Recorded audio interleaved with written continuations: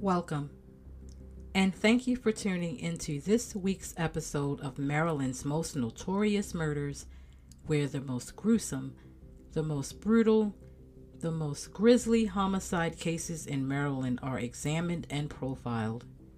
This season, Season 2, teen killers are profiled. On this episode, teenage murderer Tyrone Harvin is profiled, and the unsolved homicide of David Bagua is examined. Teenagers get into fights. That's nothing new. Sometimes teens are unruly, they are hard-headed, even violent sometimes. All of that's kind of normal behavior and no real reason for concern or alarm.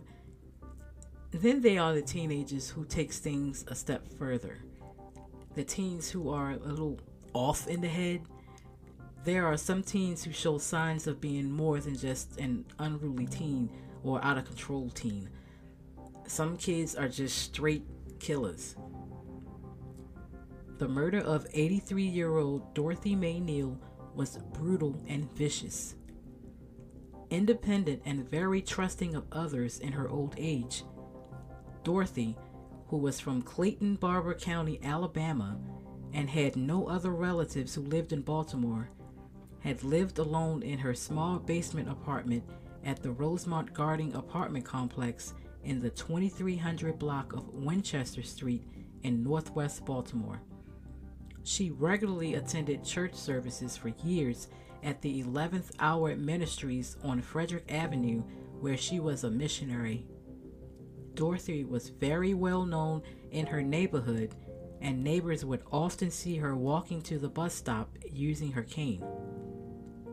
On August the 26th, 2018, one of those neighbors became concerned and worried when she realized that she hadn't seen or heard from Dorothy in a few days.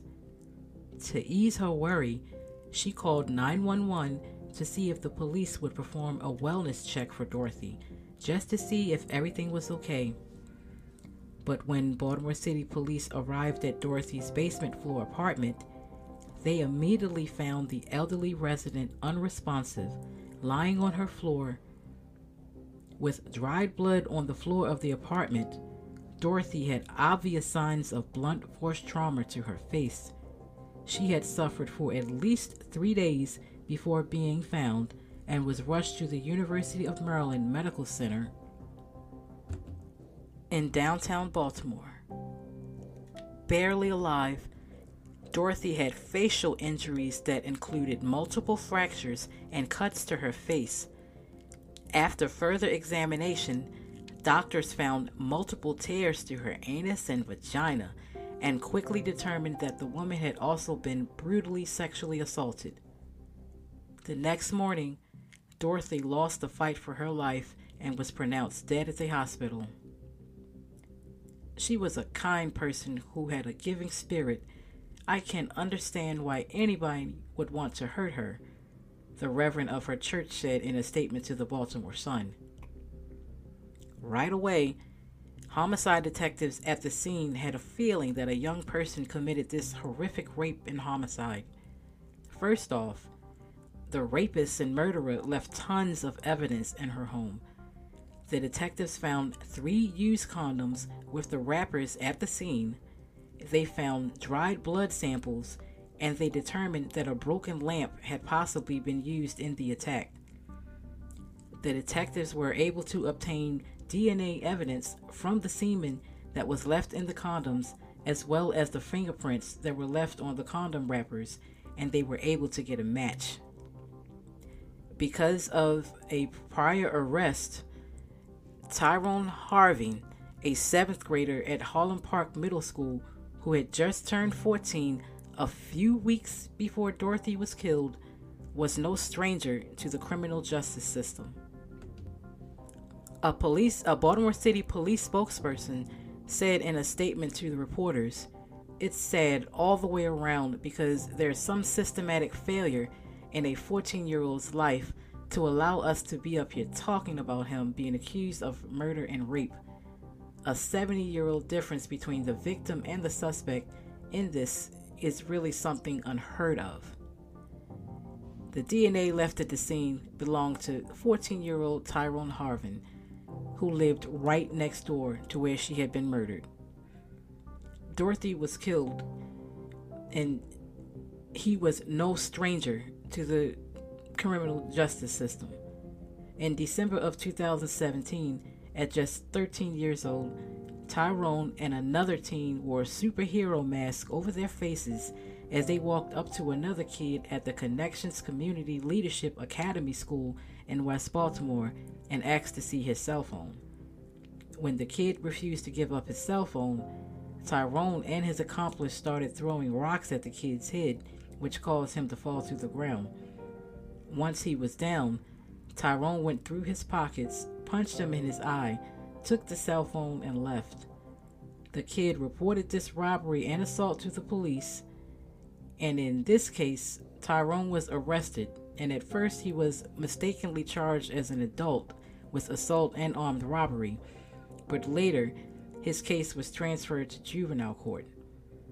He was put on electronic home monitoring with supervised probation.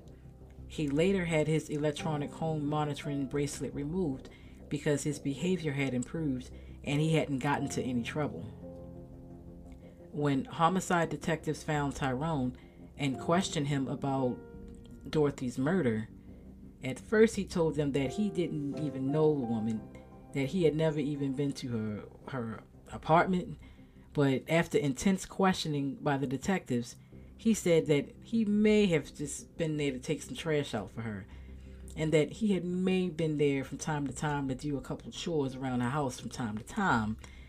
And he said that he may have just came back to her apartment to talk to her about church, and he may have just picked up a lamp or two just to look at it, and he may have just accidentally dropped it on the ground, smashing it into pieces. And here's the best one. I may have left some of my personal property at her house too. Really, y'all? Seriously, dude? Confronted with all of these ridiculous statements, just 3 days after Dorothy was killed on August 29, 2028, the detectives arrested the 14-year-old and charged him as an adult with first-degree murder, first-degree sex offense, perverted practices, first-degree rape, and using a deadly weapon with the intent to injure. When word got out that a 14-year-old had been arrested and charged for the grisly rape and murder of a frail 83-year-old woman, the news completely stunned Tyrone's friends and family, and his mother gave a statement to reporters of the Baltimore Sun and WBAL-TV with tears streaming down her face. She said, "I'm torn on the inside that they are accusing me, my 14-year-old, of some type of murder like this. He wouldn't do that to an elderly. No, he wouldn't. I'm just hurting. I'm torn on the inside. He's saying, 'Mommy, I didn't do it.' He said he didn't do it, and I believe what my son say. I want the police to understand the 14-year-old. What y'all say about him, he is not like that. My son has a sweet soul for people. He's not gonna sit up there and hurt nobody's grandmother or grandfather. It just don't make sense. It really don't." She was extremely upset over the fact that Tyrone was questioned by the detectives without her being present to monitor the questioning. She said she herself hadn't known Dorothy at all, never met her. "It's just crazy. I can't do it, y'all. I'm going through so much. I just wish the best for my son. I just want him home." Tyrone's stepfather followed up with, "That's my stepson, and I love him dearly. And for him to go down for a murder charge that I don't believe he had anything to do with is shocking. It's shocking because I've known Tyrone for 6 years, and out of all the things Tyrone do in life, I can't see Tyrone killing no lady. Not no old lady. I couldn't see him raping nobody." His older brother also told reporters that he also believed that his brother didn't rape and kill anyone. All the things Tyrone did, he'd never rape an old lady. Man, that's not no 83-year-old. I don't think my brother did it. He went on to tell reporters for the Baltimore Sun that his brother did tell him that he and a friend had been walking to the store when they heard someone screaming, and that Tyrone had came home and told his mother that he had heard the lady screaming and that he had witnesses, which was his homeboy that he was with. And his homeboy said that Tyrone never went into anybody's house and that he only went home to his mother's house. Blah, blah, blah, blah, blah, blah, blah, blah, blah. I'm not buying none of that. Now, before I even go any further, it's important to note that Tyrone has not been convicted of any murder, any rape, or anything just yet. He stands accused, and his trial does not start until June 21st of 2022, and he continues to maintain his innocence. He's sticking with his story. He didn't do anything. He don't know anything about any elderly woman getting raped or murdered. He was just there. He may have dropped some condoms and stuff like that, and he may have broken a lamp or whatever, but he didn't kill anybody, blah, blah, blah. So although he has not been accused or he has not been convicted of any murder, I did include him in on this episode and also on my list of teen killers because the DNA evidence in this case is overwhelming. Detectives and police or whatever have been known to taint evidence and all of this and blah, blah, blah, and, taint cases and plant this and plant that. I don't see that happening in this case. I'm not trying to hear that. There's no way in the world that, I don't see them planting sperm lace condoms inside of an elderly lady's house to frame a 14-year-old for murder. I don't see that happening. This is a perfect example of how teens will lie their way out of things. Teens who grow up not facing consequences for their actions or just getting a slap on the wrist for grown-up crimes. Perfect example right here. If I just lie my way out of everything, one day somebody will believe me no matter what the proof says, no matter what the evidence says. If I just lie my way through it, I can get away with it, and I can just go on living my life like nothing ain't ever happened. His trial is scheduled to start in June. I don't believe it will start on time. It's already been postponed once because there is a discrepancy or his defense attorneys are trying to dispute the DNA evidence because they know that the DNA evidence is the sinker in the whole case. They know that without the DNA evidence I can't say you don't have a case because you also have his confession that he was actually in there and he may have left some things there. So why is this even going to trial? This is going to trial because, like I said, teens will lie. And if the DNA evidence combined with his own admission of being in her home at the time or shortly before she was killed, just this alone, why are you even taking this trial? Because he don't have nothing to lose. He's just going to continue to lie his way out of it. I don't see him admitting to this eventually. How some killers, they will lie. And then when they get closer to trial, they'll think about it and be like, you know what? All right, I give up. All right, I plead guilty, whatever. This particular case, I don't see him doing it because he has nothing to lose. And also because he's so young. To be 14 convicted of something as brutal and as heinous as this, can you imagine what he's going through in prison if he admit to this? So if what he's not possibly going through now, so he's gonna continue to lie. My question is, what in God's name would make a 14-year-old rape and murder an 83-year-old? That's the big elephant in the room. Were there other signs that he showed that he was capable of committing an act like this? Was he being abused himself? I mean, leaving condoms all around the scene and fingerprints and everything. I can see why the detectives thought right away that this was a juvenile who committed something like this. Somebody who was very inexperienced, don't know anything about crimes or planning or alibis or anything. What would make you, what would that be in your head as a 14-year-old boy to go rape and murder a frail 83-year-old woman that you have been helping out, supposedly, doing chores around her house or whatever? Was this something that you had been thinking about the whole time where you were helping her, quote unquote, helping her around the house? I mean, it's just very hard to believe that there were no other signs that were shown from him that would make people believe that he would be capable of committing such a brutal attack on an old woman. Parents saw nothing. The mother, I remember seeing this on the news, and the mother was standing there with tears streaming down her face, crying and screaming about, my baby didn't do this, he didn't do this, he didn't do this. Where did he show any signs of being basically a rapist? And to be this young? I just find it hard to believe that there were no signs shown other than just this little robbery or this little assault and robbery of another teenager in school. I believe there were other things that he possibly shown that were just probably brushed under the rug. I mean, he faces life in prison without the possibility for parole. And I do predict, as I stated before, that he will take this all the way to trial, because that's what teens do. Once he is sentenced, I don't believe that he will be sentenced to life without the possibility for parole, because he committed this crime at the age of 14.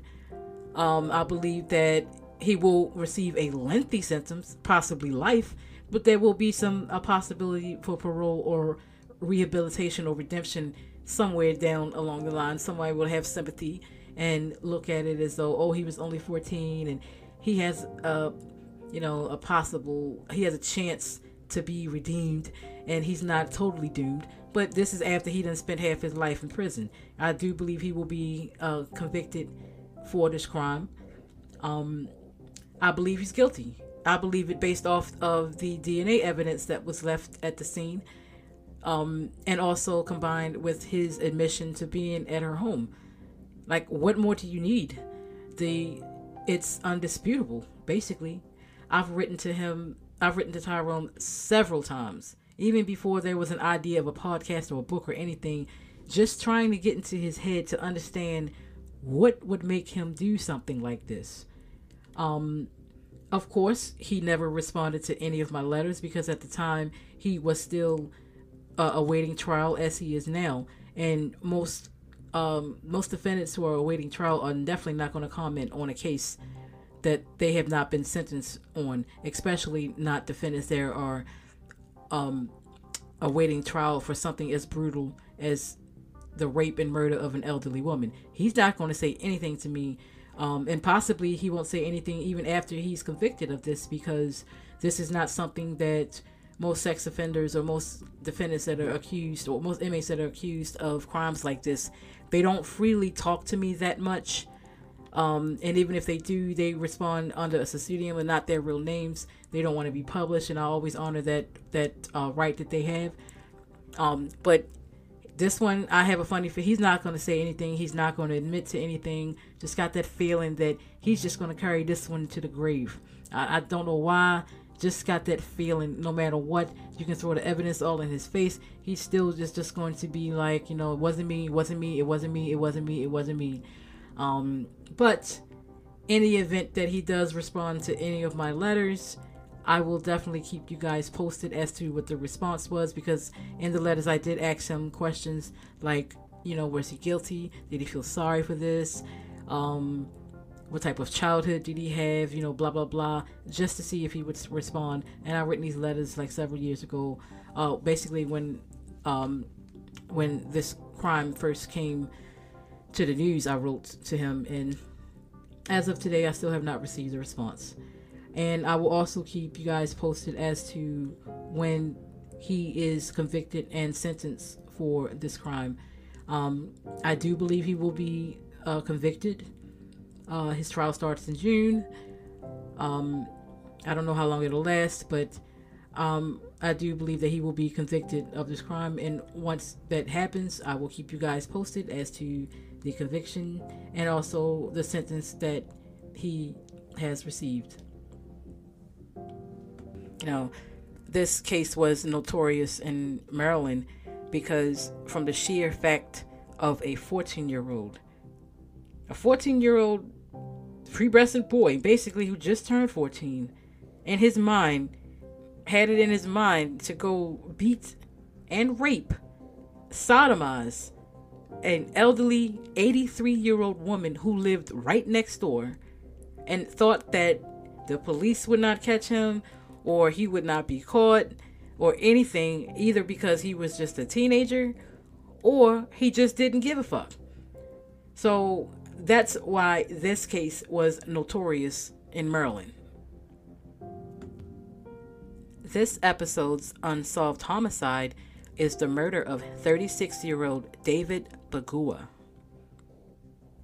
On Saturday morning, May 3rd, 2014, around 1:30 a.m., someone stabbed 36-year-old David Bugua in the neck at a bus stop at the intersection of Baltimore and Charles Street in downtown Baltimore. David had been riding an MTA bus home from work and was switching buses on his way home when he was attacked in an apparent robbery attempt. After he was stabbed, David fell on the street near the bus stop and lost consciousness. He was rushed to an area hospital but later died. Baltimore homicide detectives did find his wallet on the ground near his body, leading them to believe that David was killed in a robbery attempt. David, who was born in Kenya, moved to Baltimore from Texas around the year of 2010 to study nursing at Coppin State University. He worked 6 days a week, the night shift, at Locke Insulators in South Baltimore as an assembly worker, and he also worked as a DJ under the name DJ Dave. David had an 18-month-old son, was engaged to be married, and was a stepfather to his fiance's 3 children. David's fiancée told reporters for the Baltimore Sun that she was glad that her son was so young when his father was killed. "I don't have to explain it to him. I don't know how I'll do that. I'm just here. I don't know what I'm going to do. They took something from me that I'll never be able to get back." His stepdaughter gave a statement that read, "David did whatever he had to do to take care of my family. It's sad. You take good people away, and it's sad. That man didn't bother anybody." Police have no clues other than David's murder possibly being a random robbery attempt. And it's been 8 years, y'all. Let's get this murder case solved.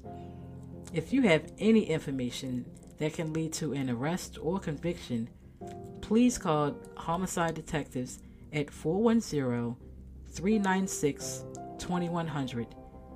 You can also submit a tip online at www.metrocrimestoppers.org. You can call 1-866-7-LOCK-UP, or you can even text them at MCS plus whatever tip you want to provide to CRIMES, that's CRIMES, or 274-637. 8 years, people. A man gets stabbed, doing what he got to do, minding his business, just at the bus stop. Someone wants to take his money, stabbed in the neck, no reason. I mean, come on, people. Seriously? I mean, for the holiday time, let's get it solved. It doesn't make sense. Well, someone has to, a son has to grow up without his father, daughter grow up without their father, stabbed for your money, when that's all he was doing was basically just trying to provide for his family. So once again, if you have any information that can lead to an arrest or conviction, those numbers are 410-396-2100. You can submit that tip online at www.metrocrimestoppers.org. You can call the detectives at 1-866-7-LOCK-UP, or you can text them at MCS plus whatever tip you want to provide to CRIMES, that's CRIMES, or 274-637. Thank you for tuning into this week. Please be sure to subscribe to this podcast for updates on new and upcoming episodes. Also, please be sure to check out all of my true crime related books on Amazon.com. under their book titles Maryland's Most Notorious Murders 1990 through 2008, and also Maryland's Unsolved Homicides Volume 1. Be sure to tune in next week where another gruesome homicide will be profiled and examined on Maryland's Most Notorious Murders. This has been a real life production.